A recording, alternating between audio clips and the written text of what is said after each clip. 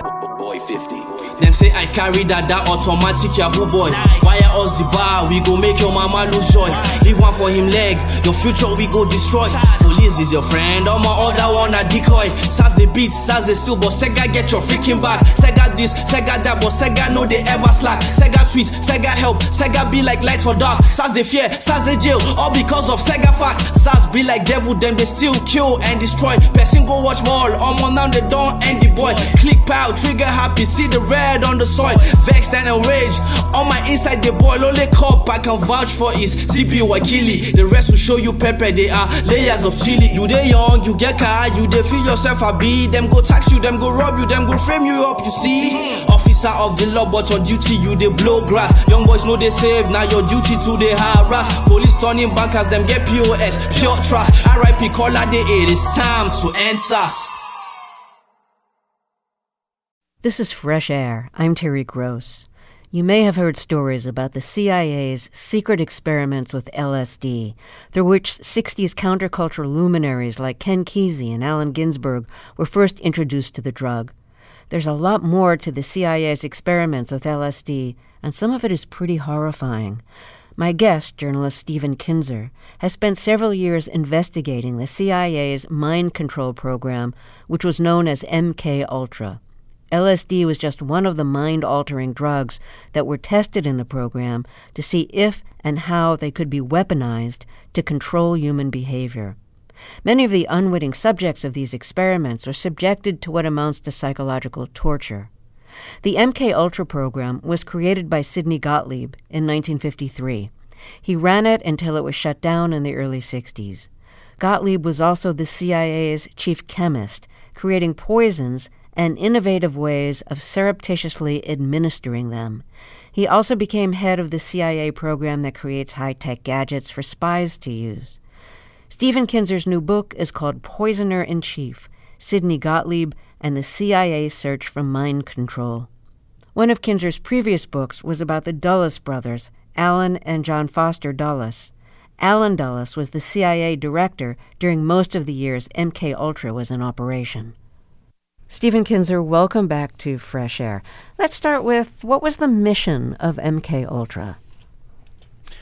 During the early period of the Cold War in the late 40s and early 1950s, the CIA became paralyzed with a fear that communists had perfected some kind of a drug or a potion or a technique that would allow them to control human minds.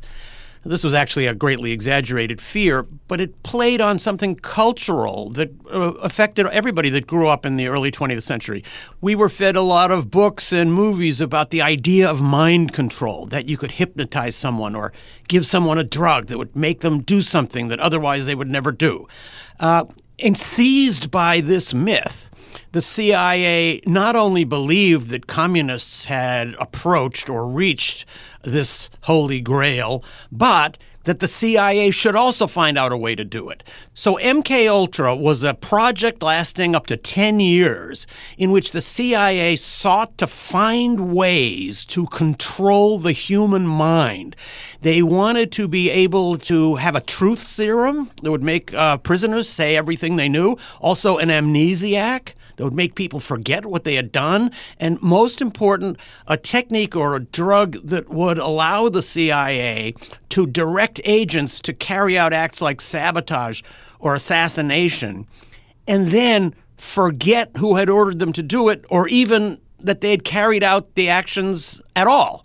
So MK-Ultra was the most sustained search in history for techniques of mind control. So LSD was created in 1943 by Dr. Albert Hofmann at the Sandoz Laboratories in Basel, Switzerland. How did the CIA find out about LSD? As part of the search for drugs that would allow people to control the human mind, CIA scientists became aware of the existence of LSD, and this became an obsession for the early directors of MK-Ultra. Actually, the MK-Ultra director, Sidney Gottlieb, can now be seen as the man who brought LSD to America. he was the unwitting godfather of the entire LSD counterculture. In the early 1950s, he arranged for the CIA to pay $240,000 to buy the world's entire supply of LSD. He brought this to the United States, and he began spreading it around to hospitals, clinics, prisons, and other institutions, asking them, through bogus foundations, to carry out research projects and find out what LSD was, how people reacted to it, and how it might be able to be used as a tool for mind control. Now, the people who volunteered for these experiments and began taking LSD, in many cases found it very pleasurable. They told their friends about it. Who were those people? Ken Kesey, the author of One Flew Over the Cuckoo's Nest, got his LSD in an experiment sponsored by the CIA, by MKUltra, by Sidney Gottlieb. So did Robert Hunter, the lyricist for the Grateful Dead, which went on to become a great purveyor of LSD culture. Allen Ginsberg, the poet who preached the value of the great personal adventure of using LSD, got his first LSD from Sidney Gottlieb, although, of course, he never knew that name. So CIA brought LSD to America unwittingly. And actually, it's a tremendous irony that the drug that the CIA hoped would be its key to controlling humanity actually wound up fueling a generational rebellion that was dedicated to destroying everything that the CIA held dear and defended. Even Timothy Leary, who turned a lot of people on to LSD and helped guide them through trips, he found out about LSD because of Sidney Gottlieb. He wasn't part of one of the experiments, but what's the connection? You're absolutely right. Tim Leary, who became the great guru of LSD, first came across psychedelics through Sidney Gottlieb, although, like all these other people, he had never heard Gottlieb's name because Gottlieb lived in complete invisibility. So Tim Leary's interest in psychedelic drugs was sparked by an article that appeared in Life magazine in 1957. It was about a couple of Americans who had gone to Mexico and found the magic mushroom that produces hallucinations. Leary was fascinated by this. He later went to Mexico, and before he ever tried LSD, he was using those magic mushrooms. What he did not know, and had no way of knowing, is that that expedition to Mexico that produced the Life magazine article was paid for by Sidney Gottlieb and the CIA. It was part of his effort to test all kinds of substances, including naturally occurring ones like shrubs and trees and barks and mushrooms and fish parts and animal pieces as possible tools for mind control. So it's not surprising that later on in life, Tim Leary said the entire LSD movement was started by the CIA. If he had known better, he would have said it was founded by the CIA and, in particular, Sidney Gottlieb.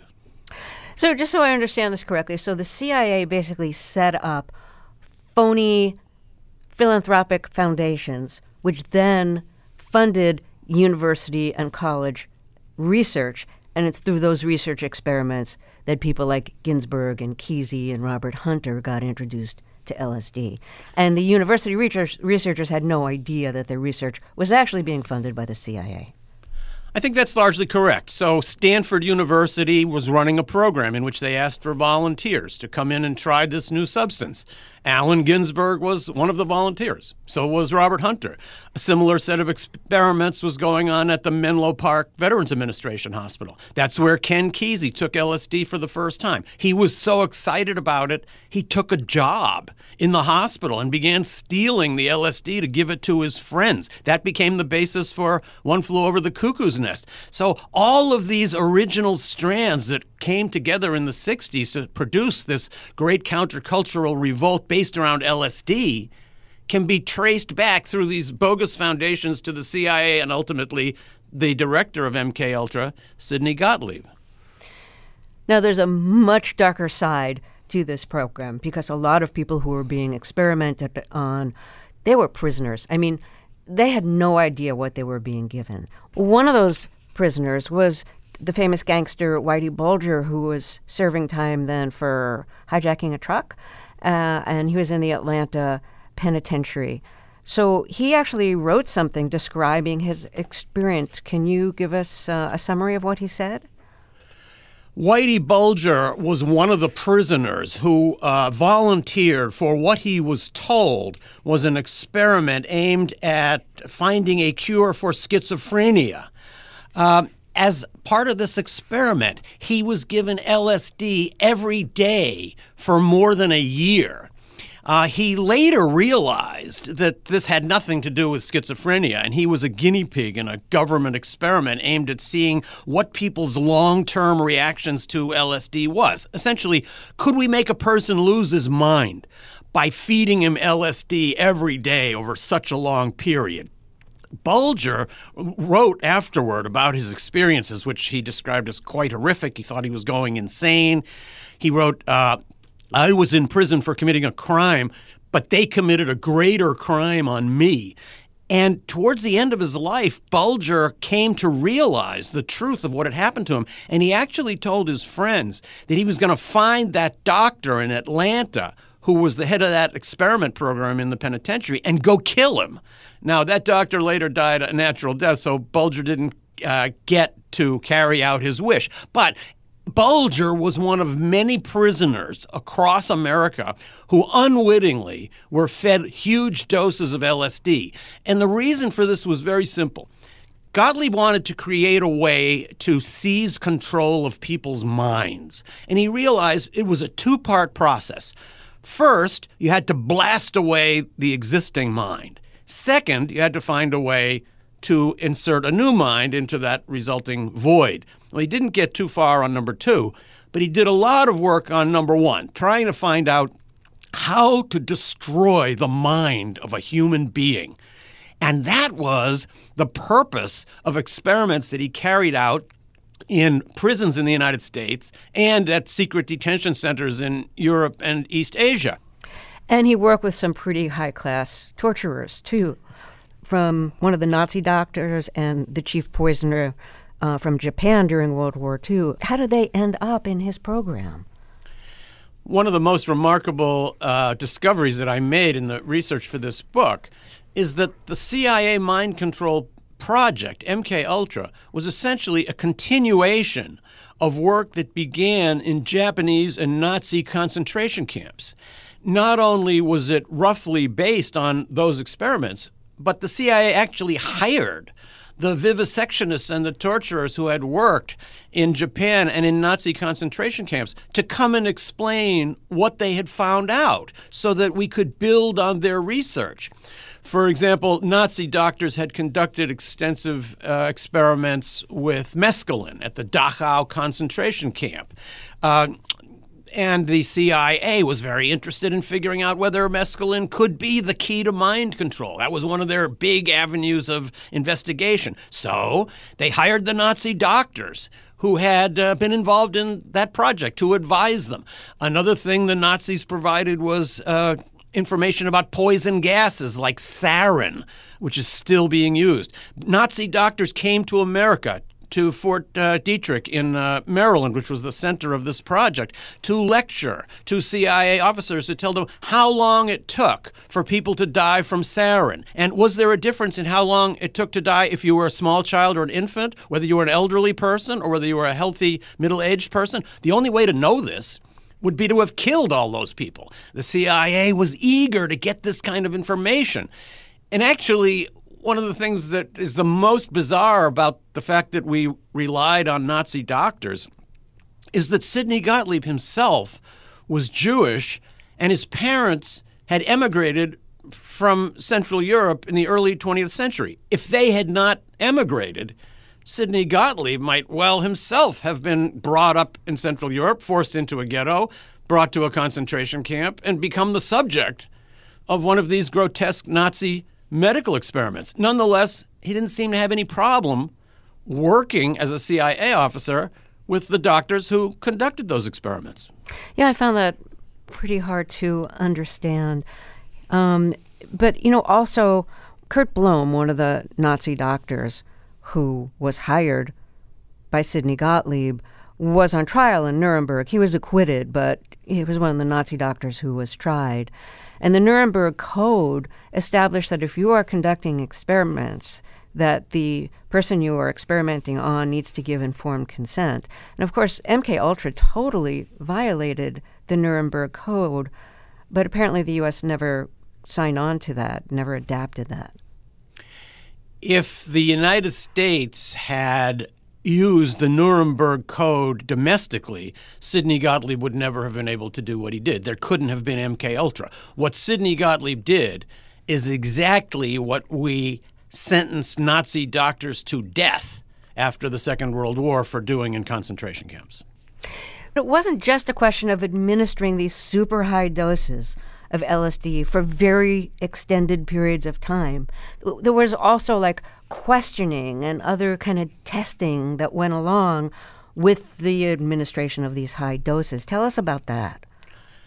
Gottlieb and the CIA established secret detention centers throughout Europe and East Asia, particularly in Japan, Germany, and the Philippines, which were largely under American control in the period of the early 50s, and therefore Gottlieb didn't have to worry about any legal entanglements. In these places, he carried out his most extreme experiments, some undoubtedly fatal. We don't know how many people died, but a number did, and many lives were permanently destroyed. So what you found in these Europe experiments was a confluence of two interests, both that preoccupied the CIA. Number one was Gottlieb's desire to find the key to mind control, which the CIA considered its absolute greatest project and most important priority. Second, CIA officers in Europe and Asia were capturing enemy agents and others who they felt might be suspected persons or were otherwise what they called expendable. They would grab these people and throw them into cells and then test all kinds of not just drug potions, but other techniques like electroshock, extremes of temperature, sensory isolation, all the meantime bombarding them with questions, trying to see if they could break down resistance and find a way to destroy the human ego. So these were projects designed not only to understand the human mind, but to figure out how to destroy it. And that made Gottlieb, although in some ways a very compassionate person, certainly the most prolific torturer of his generation. And were there any guidelines in effect in the U.S. that would have made it illegal had people known what he was doing? This is one of the most remarkable aspects of the Gottlieb story. He operated almost completely without supervision. He had sort of a checkoff from his titular boss and from his real boss, Richard Helms, and from the CIA director, Allen Dulles, but none of them really wanted to know what he was doing. This guy had a license to kill. He was allowed to requisition human subjects across the United States and around the world and subject them to any kind of abuse that he wanted, even up to the level of it being fatal. Yet nobody looked over his shoulder. He never had to file serious reports to anybody. I think the mentality must have been, this project is so important. Mind control, if it can be mastered, is the key to global world power. That the idea of it disturbing a few lives or losing even a few hundred lives could not be seen as important enough to outweigh that imperative. Only when you get caught up in a cause like that allows you to put aside conscience and all other moral considerations and even serious scientific considerations, can you allow yourself to get caught up in a situation like this where one person is allowed on his own whim to go out and torture and kill people, and the people who might be supervising him really don't want to hear about it for reasons that have to do with the old CIA code, which is the code of all secret services. The less you know, the better. You're not implicated. As a result of this, Gottlieb was allowed to work for 10 years without anybody supervising him or even really being aware or wanting to be aware of what he was doing.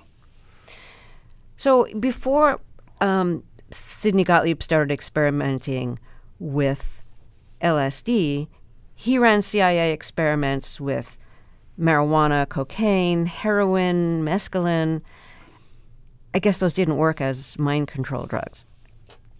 He was trying everything. He not only used the drugs that you mentioned, but extreme forms of stimulants and sedatives. One of the techniques they tested in Europe was to sedate a person to the coma state and then feed him extreme doses of stimulants. And then when the person was in the transition phase between comatose and hyperactive, they would electroshock him with very high doses, hoping that maybe this combination would be the thing that could blow away a person's mind. So the CIA and Gottlieb in particular were limited only by their own imagination. Gottlieb's imagination ran wild. He himself used LSD by his own estimate about at least 200 times, so his imagination was very fertile. And under the conditions of his employment, he was allowed to pursue any form of experimentation that he could imagine. Now, one of the uses Gottlieb envisioned for LSD was you could slip it to an unfriendly world leader, and their behavior would be so erratic and weird that they'd lose popularity or they'd be thrown out of office because they would appear to not be able to function normally anymore. You're right. So Gottlieb was the chief CIA chemist. In that capacity, he was also the chief poison maker. So he made the poisons to kill Zhou Enlai, Fidel Castro, Patrice Lumumba. But he wasn't only involved in making poisons to kill people. He was also interested in making toxins that would affect their behavior in various ways. He made a list of the ways he thought drugs could be used to affect behavior. Could you find a drug that would alter a personality structure in a way that would allow the operator to take control of another person's behavior?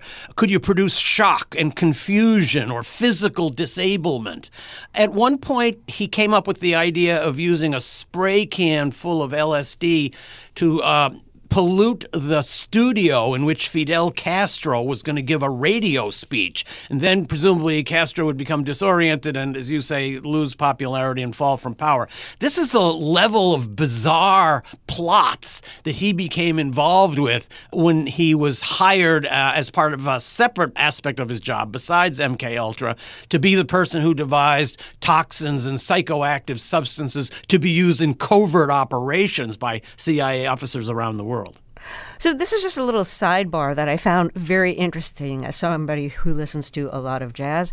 The people who Sidney Gottlieb hired included George Hunter White, who directed a lot of the MKUltra experiments, and he had been a narcotics agent and led the Narcotics Bureau's campaign against jazz in New York City. He spied on musicians and entrapped them, including Billie Holiday. And Billie Holiday being busted was a turning point in her career because she couldn't get a cabaret license.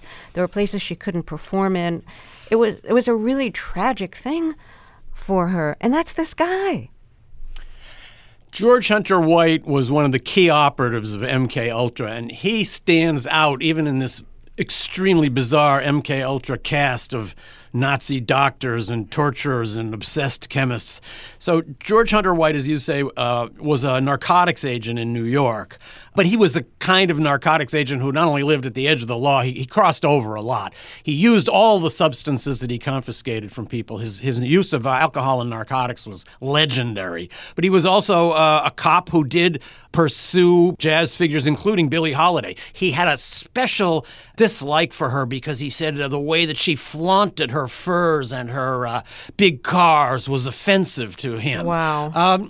In the early 1950s, Gottlieb hired this guy, George Hunter White, to run a safe house for him in New York City to which people would be lured off the street and then given LSD. So CIA officers could watch them from an adjoining apartment through a one-way mirror. Later, White was moved to San Francisco, where he set up one of the craziest MK Ultra projects that was known inside the agency as Operation Midnight Climax.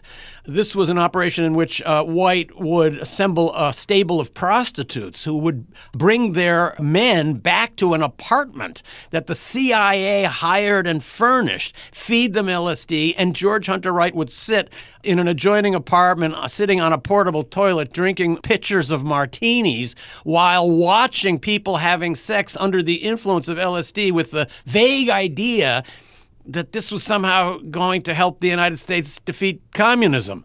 So these were the kind of people that naturally gravitate to a project like this one. When the men were having sex with prostitutes and were unknowingly given doses of LSD, weren't they then asked questions to see what their answers would be like under LSD? Exactly. So White and the people who worked with him would prep these prostitutes, and they would say, we want to find out under what circumstances, under what combination of sex and drugs, men would be most likely to reveal secrets. So we want you to stay with the guy after the thing is over and talk to him and try to draw him out about his work and ask him, for example, that plane you've been working on, so how high does it fly, really?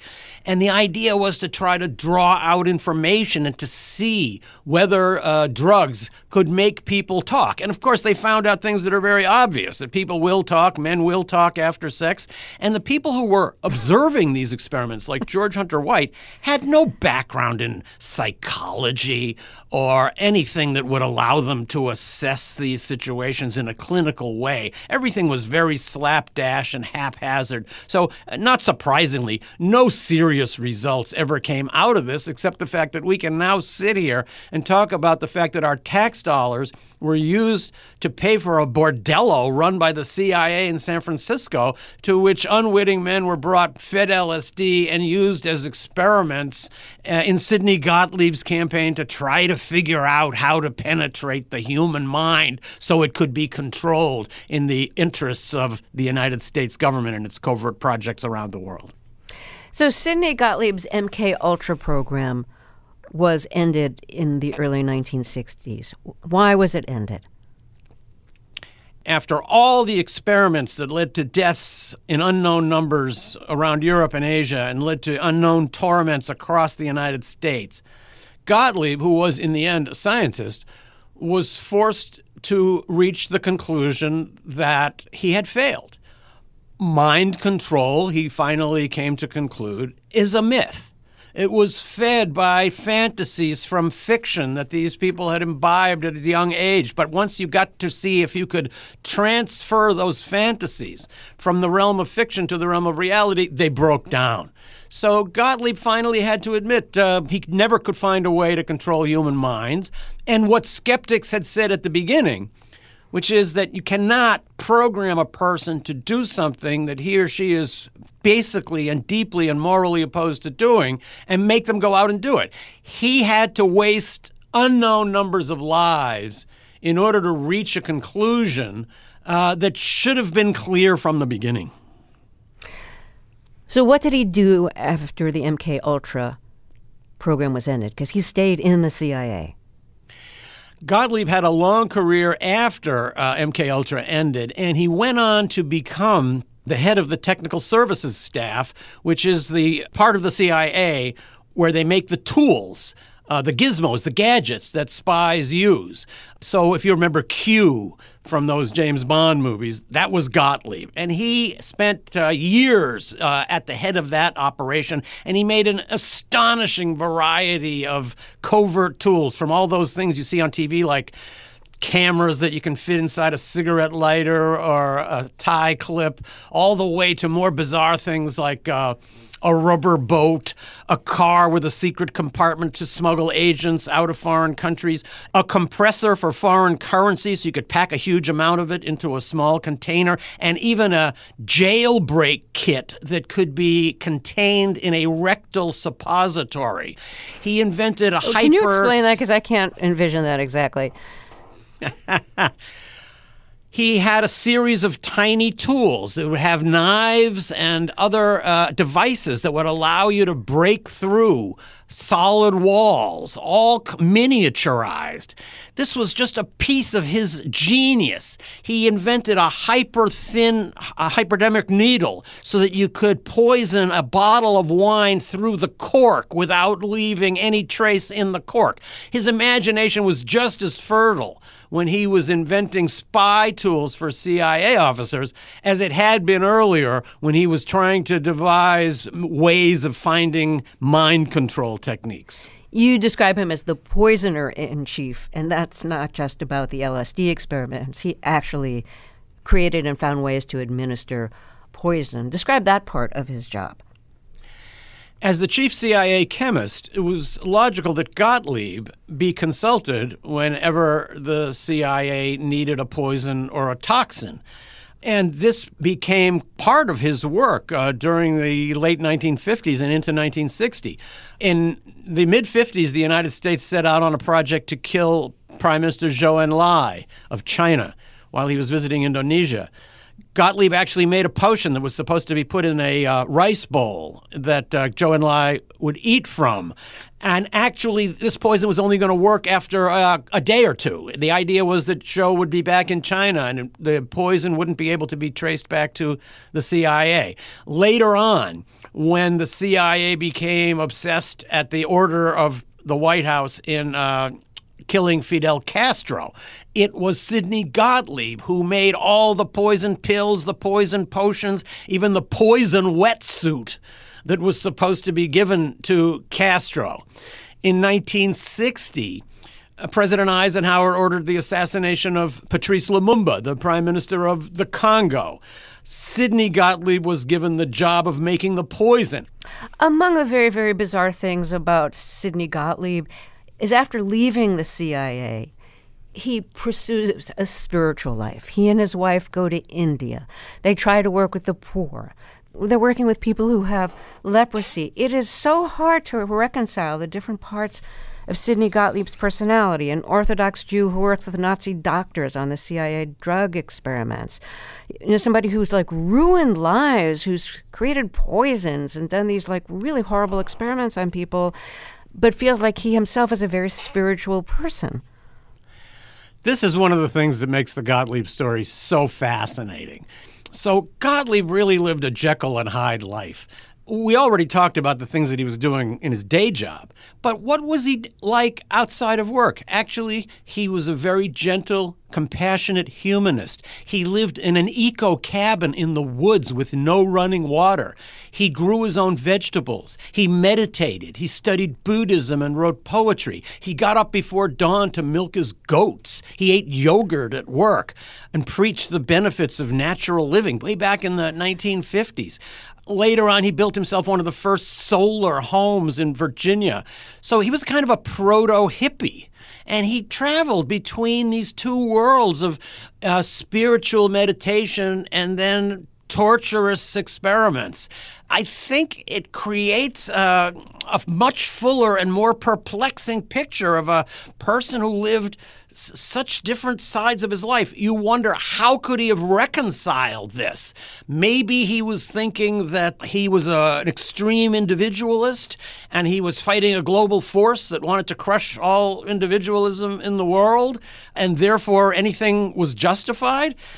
In the long run, in the cosmic sense, I think you can say that commitment to a cause always gives you the justification for immoral acts, and patriotism is among the most seductive of those causes because it posits the nation as a value that's so transcendent that anything done in its service is virtuous.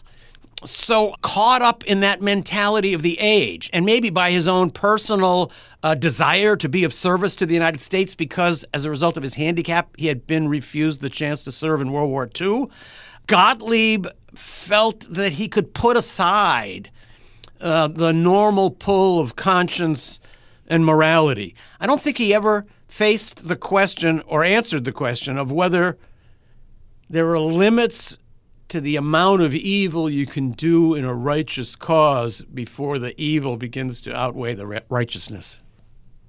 So Sidney Gottlieb worked in secrecy. That secrecy was partially shattered by the Church Committee, a committee that was a Senate committee from the 1970s that was chaired by Democratic Senator Frank Church, and it was tasked with investigating abuses committed by intelligence agencies, and Gottlieb was called to testify. So how much did the committee find out about what Gottlieb had really done?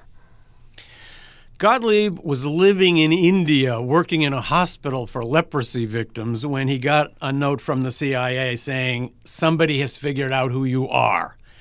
And that somebody is the Church Committee that's investigating the CIA, and they want to talk to you.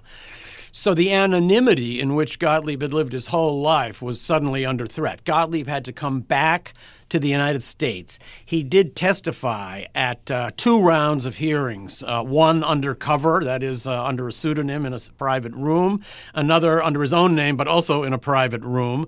And the senators were able to ask him some probing questions, but really they didn't know anything about MKUltra. If they had known anything like what's in this book, Gottlieb would have been questioned much more seriously. But the Church Committee was focused on a number of other abuses that the CIA had been accused of, like domestic spying, assassination plots, in which Gottlieb had played essentially only the role of a pharmacist. They didn't know what he had done abroad. They didn't know what he had done in prisons inside the United States.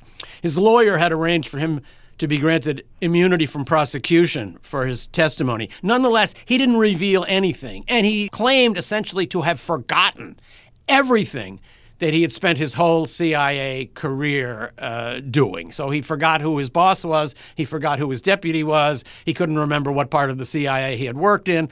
And the Church Committee investigators didn't press him hard enough. They didn't know what to ask him. So essentially, although his anonymity was briefly shattered, he was able to emerge from that experience without anybody reaching the heart of his mystery.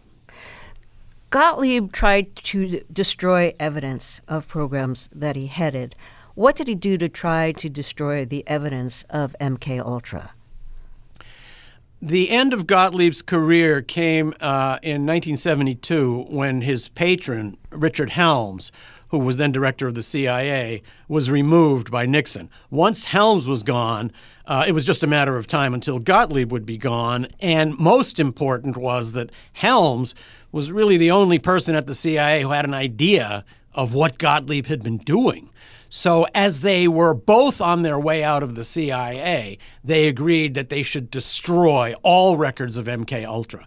Gottlieb actually drove out to the CIA Records Center and ordered the archivist to destroy boxes full of MKUltra records. And he wrote in his report that these records were destroyed over my stated objections.